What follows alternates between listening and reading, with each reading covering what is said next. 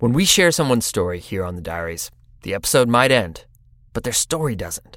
So many of the people we've talked to, they've gone on to do incredible things. They have epic adventures and make significant impacts in our community. Over on Diaries Plus, we're catching up with some of our former guests to see what they've been up to. I recently sat down with Connor Ryan, a Lakota professional skier from our Sacred Slopes episode, who's been knocking out groundbreaking projects ever since the episode aired. It's really incredible. We had a great discussion about the impacts he's made, what keeps his fire burning, and taking ski lessons as a pro skier. Here's a snippet of the conversation. All the source of joy that I use to fill my cup to be out in the world doing positive things comes from my relationship to the outdoors. And so I really focused on wow, there's so much power if I can give one person the relationship to the outdoors that I have through skiing. And maybe that will have as profound of an effect on them as it's had on me. To listen to the full episode, use the link in the show notes to subscribe to Diaries Plus today. Yeah, you get more shows, but you also have a peace of mind of powering what's out there right now, keeping us moving forward, keeping this community together. So thank you for everyone who supported and everyone who's going to support. We appreciate it.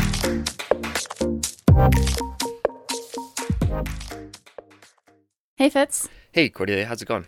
Good. Question. Do you remember your first summer job out of high school? Oh, yeah, totally. I had a job working as a runner at a legal office. So it was imagine a world without the internet and papers needed to go places. And basically you would run papers to, you wouldn't actually run it. I think maybe in the old days you would, but you would walk papers down to the courthouse or to other branches of the legal things or drop papers off to be signed. Mm-hmm. And yeah, I remember, I guess that was the first job I had where I could drive because they had this car and it was just old. It had no air conditioning. This was in Florida. So it would be if I had to drive somewhere, it was just stepping into the most hot, humid thing you could ever imagine. And the seatbelt would burn you.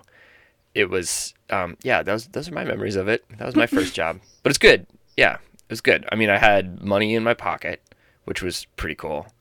And I felt like I was doing something and I was not bored. So yeah, that's my memories of it. It's funny that you still have such clear memories of that job, even though it didn't sound like the most enjoyable thing in the world. No, I mean, there's just something about that period of time, right? Where there's a lot of things, it was a super mundane job. It repeated itself over and over again, but I totally was cool with it. It wasn't an amazing thing. It wasn't oh, I had all these friends or, I was the youngest person there. I wasn't there were other kids working. Mm-hmm. But yeah, it was something about that, just that feeling of oh, I'm putting in work, I'm getting paid for it. It was cool. Mm-hmm. Yeah, so I do remember parts of that job really vividly, even though it was 25 years ago. What about you, Cordelia? What was your first job out of high school? I feel kind of bad telling you this after hearing about that job that you had. What did you do? Through my friend's dad, who worked for the University of Wyoming, I got hired onto a field crew to survey lynx habitat in the remote Wyoming mountains for the summer. So with my friends, we would hike all day and core trees and identify plants and then camp every night under the stars. That sounds terrible, Cordelia. I couldn't imagine why that would be fun. Yeah, I actually came back and worked for the university for 3 summers in a row after that because I just loved it so much. And the next 2 summers, I worked on a crew collecting data about Wyoming's amphibian population. We were monitoring the spread of a fungus and how it affected toads and frogs in our state. So, yeah, we got paid to hike, camp, and catch frogs. And our crew, which was some of my best friends, Tess, Dawn, and Oliver, we spent 3 months in the backcountry outside of Pinedale, and we'd shift between the Wyoming and the Wind River ranges every few weeks. We got to backpack our gear in miles into remote wetlands and wade into cold streams and count frogs all day. And I just remember waking up in the morning and we'd unzip our tents and roll out and stare out over just the most beautiful mountain landscape we'd ever seen. And our crewmate Oliver, every day he would come out of his tent and shake his head and cross his arms and say, well, just another shitty day in the office. So we joked as teenagers that we'd found the best job we'd ever have in our entire lives. Do you think that's true? Well, I mean, I've had a ton of amazing jobs since that one. Obviously, this one is included. Very good, very good. Yeah, had to throw that in there. But yeah, keep me happy, Cordelia. Exactly. I do wonder how different I would be if I hadn't had those summer jobs in my late teens. Because there was just something pretty epic about the wildness of it all. Like my mom, she called us feral when we got home at the end of the summer. And there was just a lack of supervision and an awareness of a deeper self that kind of seeped into our consciousness during those long uphill miles and the freezing alpine swims. And in the way that we had to learn our bodies from the inside out, like we didn't see ourselves in a mirror for 3 months. And there was just this sense of pride that for the first time we were doing work for a cause that we cared about to protect the places and the wildlife of Wyoming. And that above all, a university had actually entrusted a bunch of teenage dirtbags to collect data that would affect the future of our state's ecosystem. It just felt really good. So yeah, I mean, at the end of the day, it was just a couple of months in the woods. And compared to longer experiences that you have in your life, years in school or years spent working in other jobs. But I really do think that those summers after high school were some of the most important experiences in shaping who I am today. That's pretty cool. Yeah. Today, we bring you a story of 2 high school grads. Back in 1971, they land this incredible summer gig. We all remember our first summer jobs. Some of us were lucky enough to stumble into the ones that would change our lives forever. I'm Fitz Cahal. I'm Cordelia Zars. You're listening to the Dirtbag Diaries.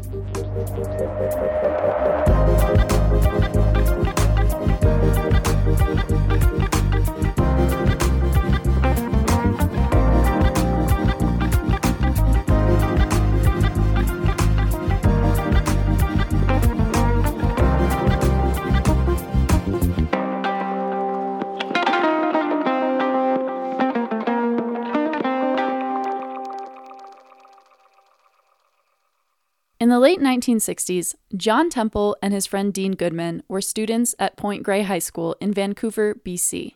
This is John. We were part of a group that started an anarchist club. When there was a student council election, we disrupted the student council campaign by running the entire club for president. Other candidates for student president gave speeches in the auditorium. When it was the club's turn to present, they chose a different format. We got up on stage, like a big group of us, with drums and started dancing around and yelling and completely juvenile. Here's John's friend, Dean. And that principal, he was so freaked out when we got up to talk. I hated school and I felt really confined by high school, and all I wanted to do was get out and get into the real world. Every opportunity they got, weekends, vacations, summer break, Dean and John would outrun authority by escaping to the west coast of Vancouver Island. This is John. We could just be ourselves. Like, we would have fires and we'd cook and we would swim naked and run on the beach and nobody bothered us. There was a draw to being on the ocean and the rainforest that was so powerful for us. It was something about being on the edge of the land at the ocean it's ultimately powerful. The ocean is teeming with life. There's the rainforest behind you and there's nothing in front of you. You're right on the edge of the kind of world.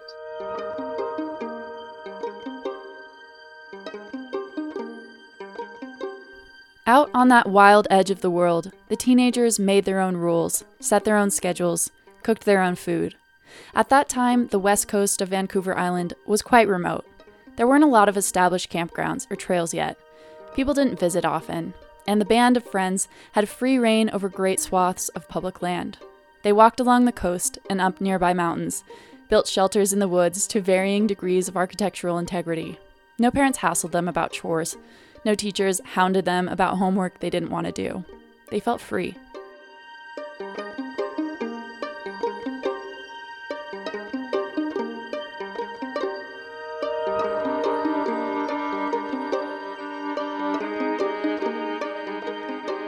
When Dean and John finally graduated from high school in 1971, they started asking some questions. It's that time when you get to go, oh my God, I'm my own person. What do I care about? And for me, it was, I cared about my friends immensely, and I cared about being out on the ocean, and I cared about being on the West Coast. John felt the same. Together, they applied for a Forest Service job, planting trees in Hope, BC, about 100 miles inland from Vancouver. It wasn't the West Coast, but at least it would pay to get them outside. We got fired after a few weeks because the Forest Service monitors the quality of the planting of each crew. And our volume was not good enough. And the reason it wasn't good enough is that the crew would smoke pot at lunch and then get really slow and lazy. Dean and John claim they weren't the ones slacking on the job. In any case, they got canned along with the rest of the crew. So they packed their things, pocketed their paychecks, and headed to their beloved west coast of Vancouver Island, where they'd always found their problems to disappear. They decided to hike the length of the West Coast Trail, a 47-mile section that contours the island between the towns of Port Renfrew and Banfield. The trail, first created by the First Nations tribes of Huayet, Didi-Dot, and Pachita for travel and trade, earned its western title as the Life-Saving Trail in the mid-1800s. As shipwrecks became more common along the treacherous coast, the Canadian government sponsored the construction of 6 shelters, a telegraph line, and a rough path to help stranded sailors make it safely home. Though it's a popular hike now, in 1971, the term trail was best kept in quotation marks. It was easy to get hurt on that trail at that time. You could easily get confused and get lost. You could stumble quite easily. You could fall off a log. Before they set out on their hike, Dean and John applied for an Opportunities for Youth grant to help repair and develop the trail to make it safer for hikers. The grant was part of a fund the Canadian government had established in the 1970s to get teens involved in protecting the outdoors. And we thought, well, we know this area as well as anybody. Maybe they'll give us money. The teenagers stumbled into a journalist named John Twigg a few days into their backpacking trip, and he worked for the Sierra Club at the time. Twigg asked them what they were up to, and John and Dean told him about their grant application to help repair the trail. Shortly after they finished the hike, John Twigg published an article about them, and a few days later, Dean and John got a call. It was Ken Farquharson, the co-founder of the Sierra Club in British Columbia. He'd read the article in the Vancouver Sun and thought these 2 outdoorsy teens might take a job he had in mind. $1,000 each for 3 months' work. And all we had to do was go to the Nitnet Triangle and explore it thoroughly and photograph and document the features of the landscape, like any potential campsites, any remarkable groves of trees or bogs or anything interesting. Though it wouldn't be the grant they had applied for to repair the West Coast Trail, the Sierra Club's offer didn't sound too shabby.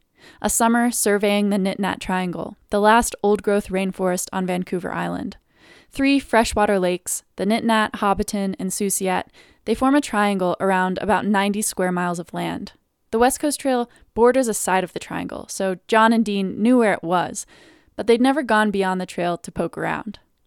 In the 1700s, the Canadians colonized the Nuu-chah-nulth First Nations people and took control of the land. Since then, Westerners had never bothered to thrash through the thick rainforest deadfall to etch out campsites or to carve out trails.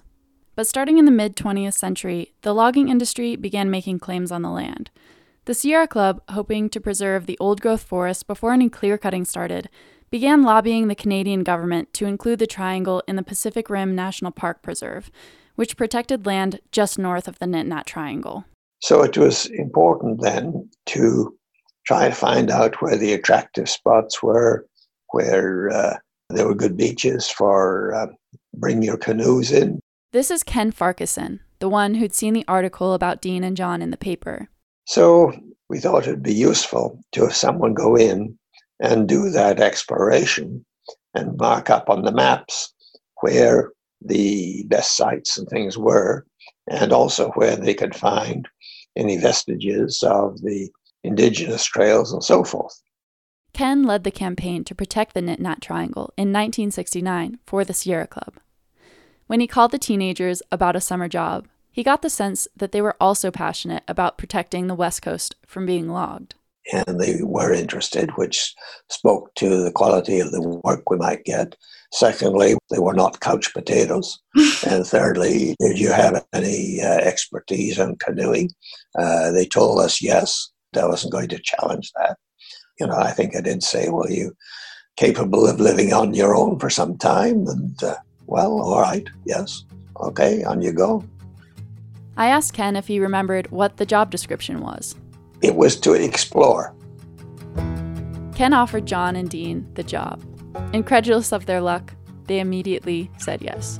Suddenly we were like, we've got the greatest job anybody could ever have.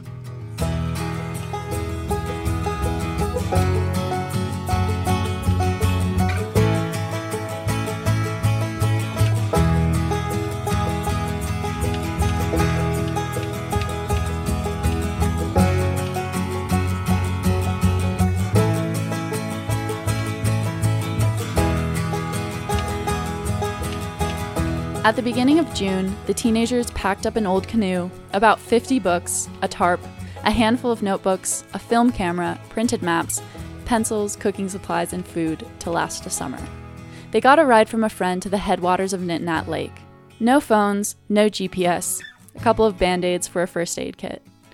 They loaded up their canoe and paddled down the lake towards the ocean. Having hiked the West Coast Trail, they knew there was a lineman's shack at the mouth of the Klanawa River, several miles north of Nitnat Lake. It was one of the rustic cabins built for shipwrecked sailors. They planned to camp out there for the summer. I remember the first day we started paddling and the canoe was so heavy and it was so windy against us that I remember us pulling ashore on the south side of Nitnat Lake and resting and just thinking, oh my God, how are we going to get down this? Dean had never canoed before, despite what they told the Sierra Club in their interview. John showed him the basic paddle strokes, and slowly they made progress towards the southwestern mouth of the lake, which opens into the Pacific Ocean. The rapids coming out of the lake into the ocean it's really powerful. There's quite a big current. And I do remember getting out into the middle, and we were paddling like crazy, and we started to go backwards. And I can remember thinking, oh my God, we're going to get sucked out into the breakers. And we paddled like absolute crazy people. We made it to shore, not quite where we wanted to be, but we did make it to shore. But I do remember the fear of that, thinking, oh my God, we could die out here.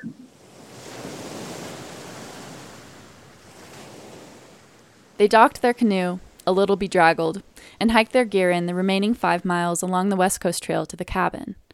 It was a small, one-room structure with no electricity, but it had a stove, windows, and room enough on the floor to accommodate 2 weary teenagers and their sleeping bags. Plus, the view didn't disappoint. In their backyard, they had a rainforest. Side yard, lake. Front yard, beach. And I still remember that view of going, oh my God, the geography was so powerful there. Once they'd settled into the cabin and gotten some rest, Dean and John spread maps of the Nitnat Triangle on the floor and planned their first expedition. They decided to investigate Hobbiton Lake first, on the northern edge of the triangle. We were excited about going in and seeing the backcountry that we had never seen before. They packed supplies for a week, having no idea how long it would take them to navigate the route they penciled in on the map. They hiked back to their canoe and paddled across the Nitnat Lake, away from the ocean, to the mouth of a creek that connected it to Hobbiton Lake. They figured portaging the canoe might be easier in a creek bed than through the dense understory. It was a bit scary thinking, are we even in the right place? And you're looking at a map trying to locate the right creek going up to a river and you don't know. Eventually, they found a creek that looked like the one on the map.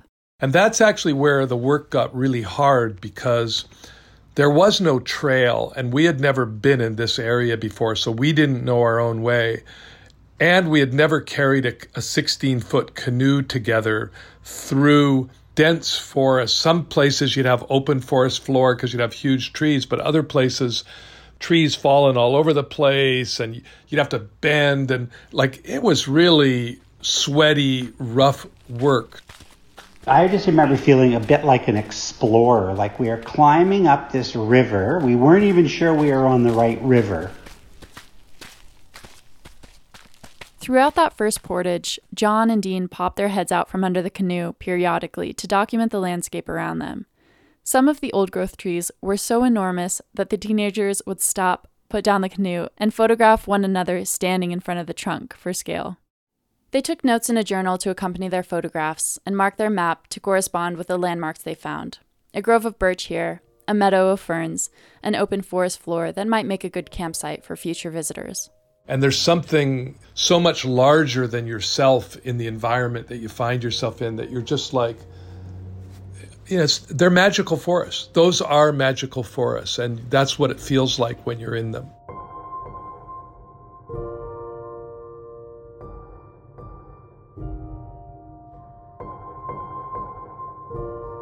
When they finally got to Hobbiton Lake, they climbed back in their canoe and circumnavigated the shoreline. They'd paddle for a while and then stop, sit still, and let the canoe glide along the placid surface of the lake. They'd listen, look, take in their surroundings. When they saw a sandy beach, they'd snap a photo and mark the location on the map, jotting down a short description.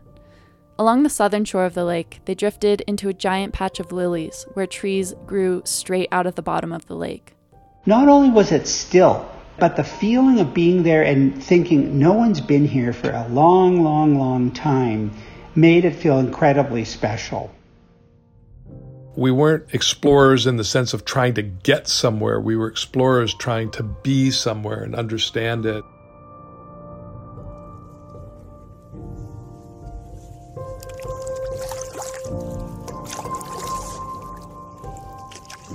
Dean and John drank straight from the lakes and the streams. When they got hungry, they snacked on dried fruit and peanut butter. They chatted when they wanted, and let the rich sounds of the forest spill into the silences in between. At night, they pulled their canoe ashore and found a quiet spot to make a fire and cook dinner.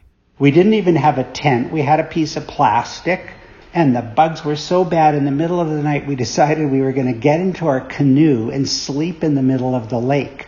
So we got in the canoe and paddled out there, and then we put our sleeping bags under the seats in the canoe and slept in the bottom of the canoe. So here we are out in the middle of the dark, in the middle of the lake. There's no people around, and we're wedged between the bottom of the canoe and the seat, and thinking, oh my God, if we tip over, we will be dead because there's no way to get out between the seat and the canoe.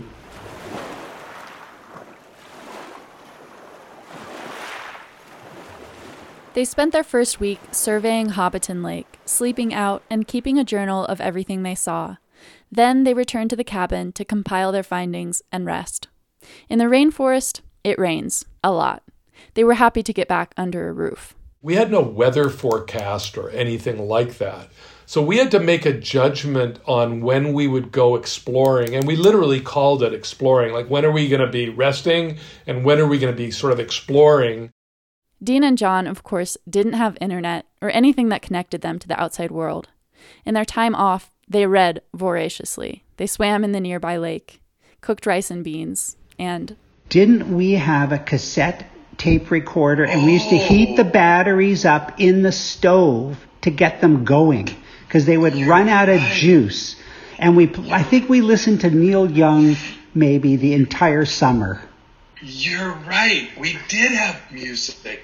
Yeah, we were insane. I can't believe we carried that. We probably read Carlos Castaneda and listened to Neil Young over and over and over again. Most days, it was easy for Dean and John to forget they were working, that someone was actually paying them to live out these perfect summer days. But the more time they spent wandering through the Nitnat, drinking from its waters and craning their necks to see the tops of its oldest trees, the more they realized how important it was to protect this place from logging. The power of the landscape humbled them, filled them with a sense of belonging. They wanted to be able to come back here for the rest of their lives, and they knew it could all be gone, cleared to the ground in a matter of months. That thought filled them with a sick sense of urgency to keep it safe. They knew in some small way it was up to them, the two kids willing to head out into the wild for the duration of a summer, No one else from the Sierra Club was out here, and it felt like it fell on them to gather the information about the triangle that could convince the Canadian government to preserve it forever.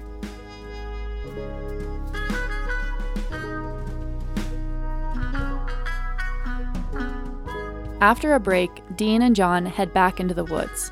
Their mission, to capture the magic of the Nit-Nat Triangle and bring it home. Stay with us.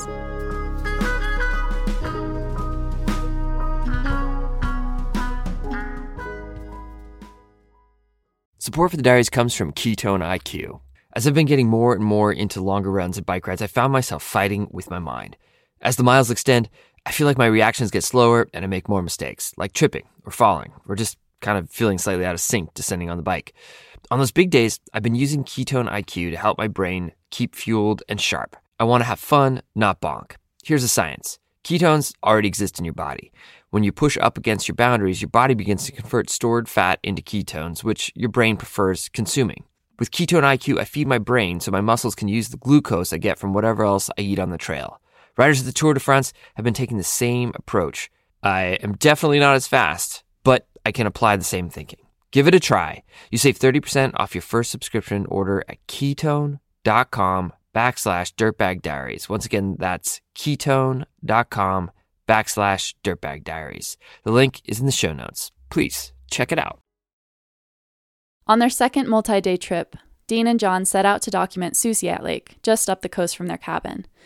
To reach the lake, they hiked past a huge set of waterfalls that cascade directly onto the beach, and then portaged their canoe through the forest towards the lake.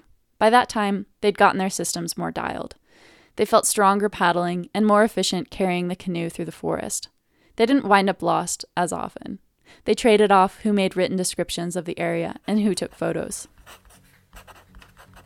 My favorite writer at the time was Jack Kerouac, and I probably wrote pages in one sentence.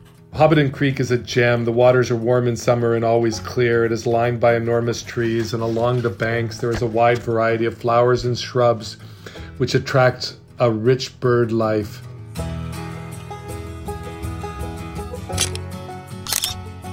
We were poor photographers, that's for sure, because it wasn't digital, so you couldn't see what you were taking. And the light was really weird under the canopy, and there's hot spots and shadows. And for us, we were just kind of doing the best we could, and we didn't worry about it too much. We just became very much a team.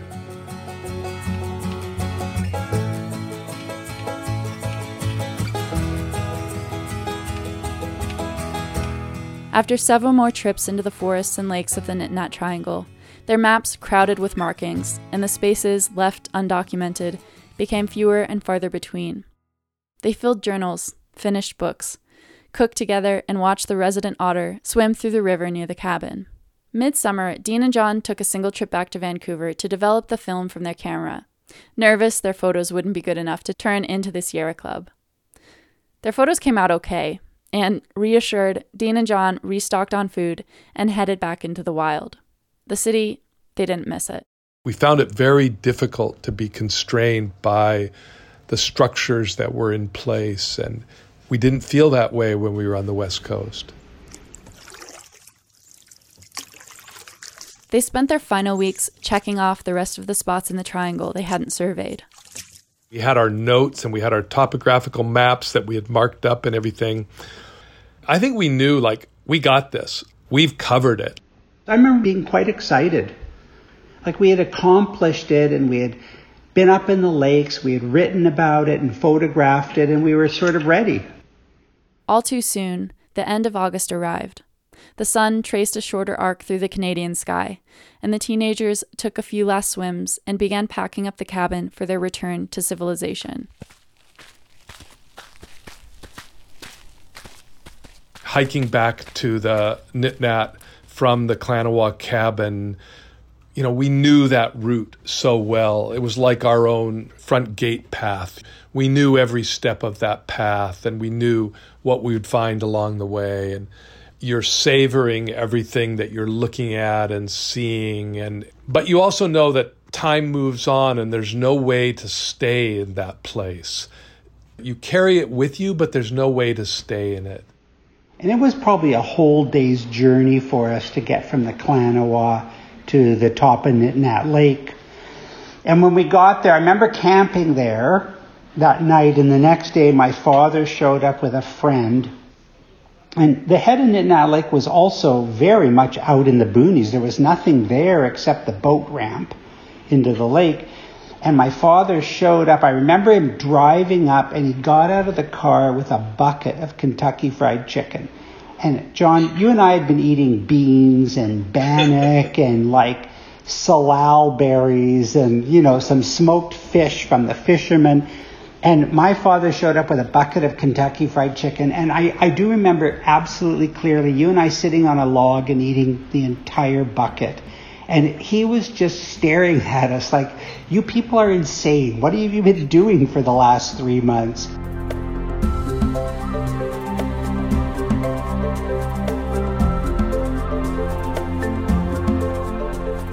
They piled into the car with Dean's dad, took one last backward glance at the lakes and the trees, and felt the lurch of the engine tugging them home.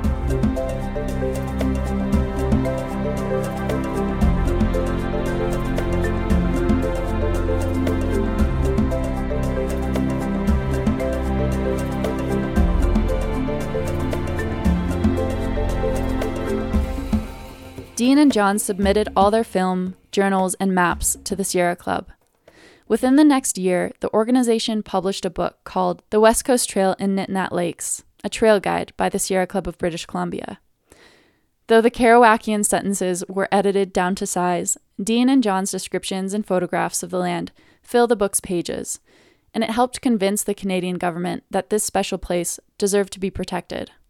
In 1972, the year after Dean and John's job, the government voted to permanently include the Nitnat Triangle in the Pacific Rim National Park Preserve. So it was pretty meaningful that, we were just kids. We passed off our work and people who were much smarter and much more mature and capable than us. But we knew we were part of something where we felt like we were making a difference and we were on the right side of something. Those questions that Dean and John had for themselves right out of high school, who they were, what they stood for, suddenly, it felt like they did have some answers.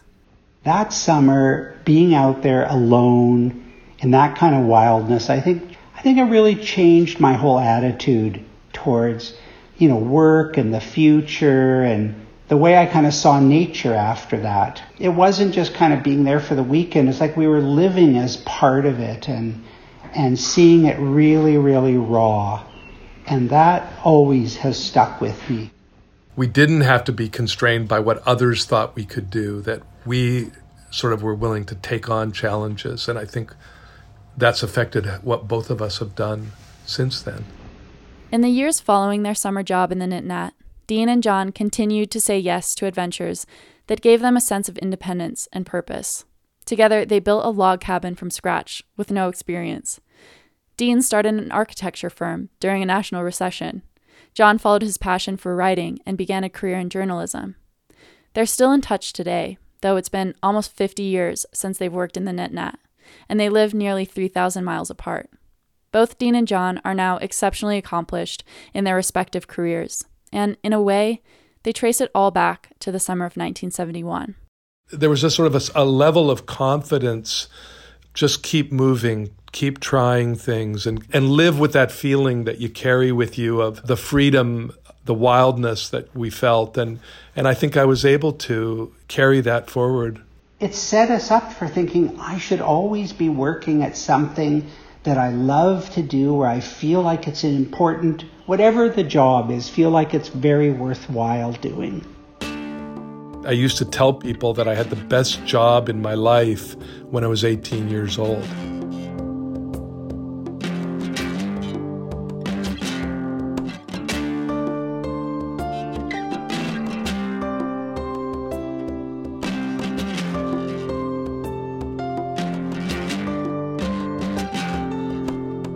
Thank you, John and Dean, for sharing your story.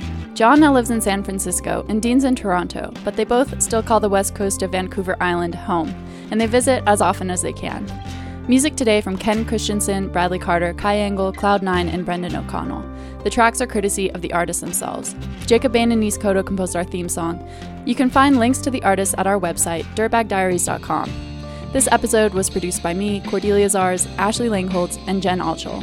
You've been listening to the Dirtbag Diaries. Thanks for tuning in.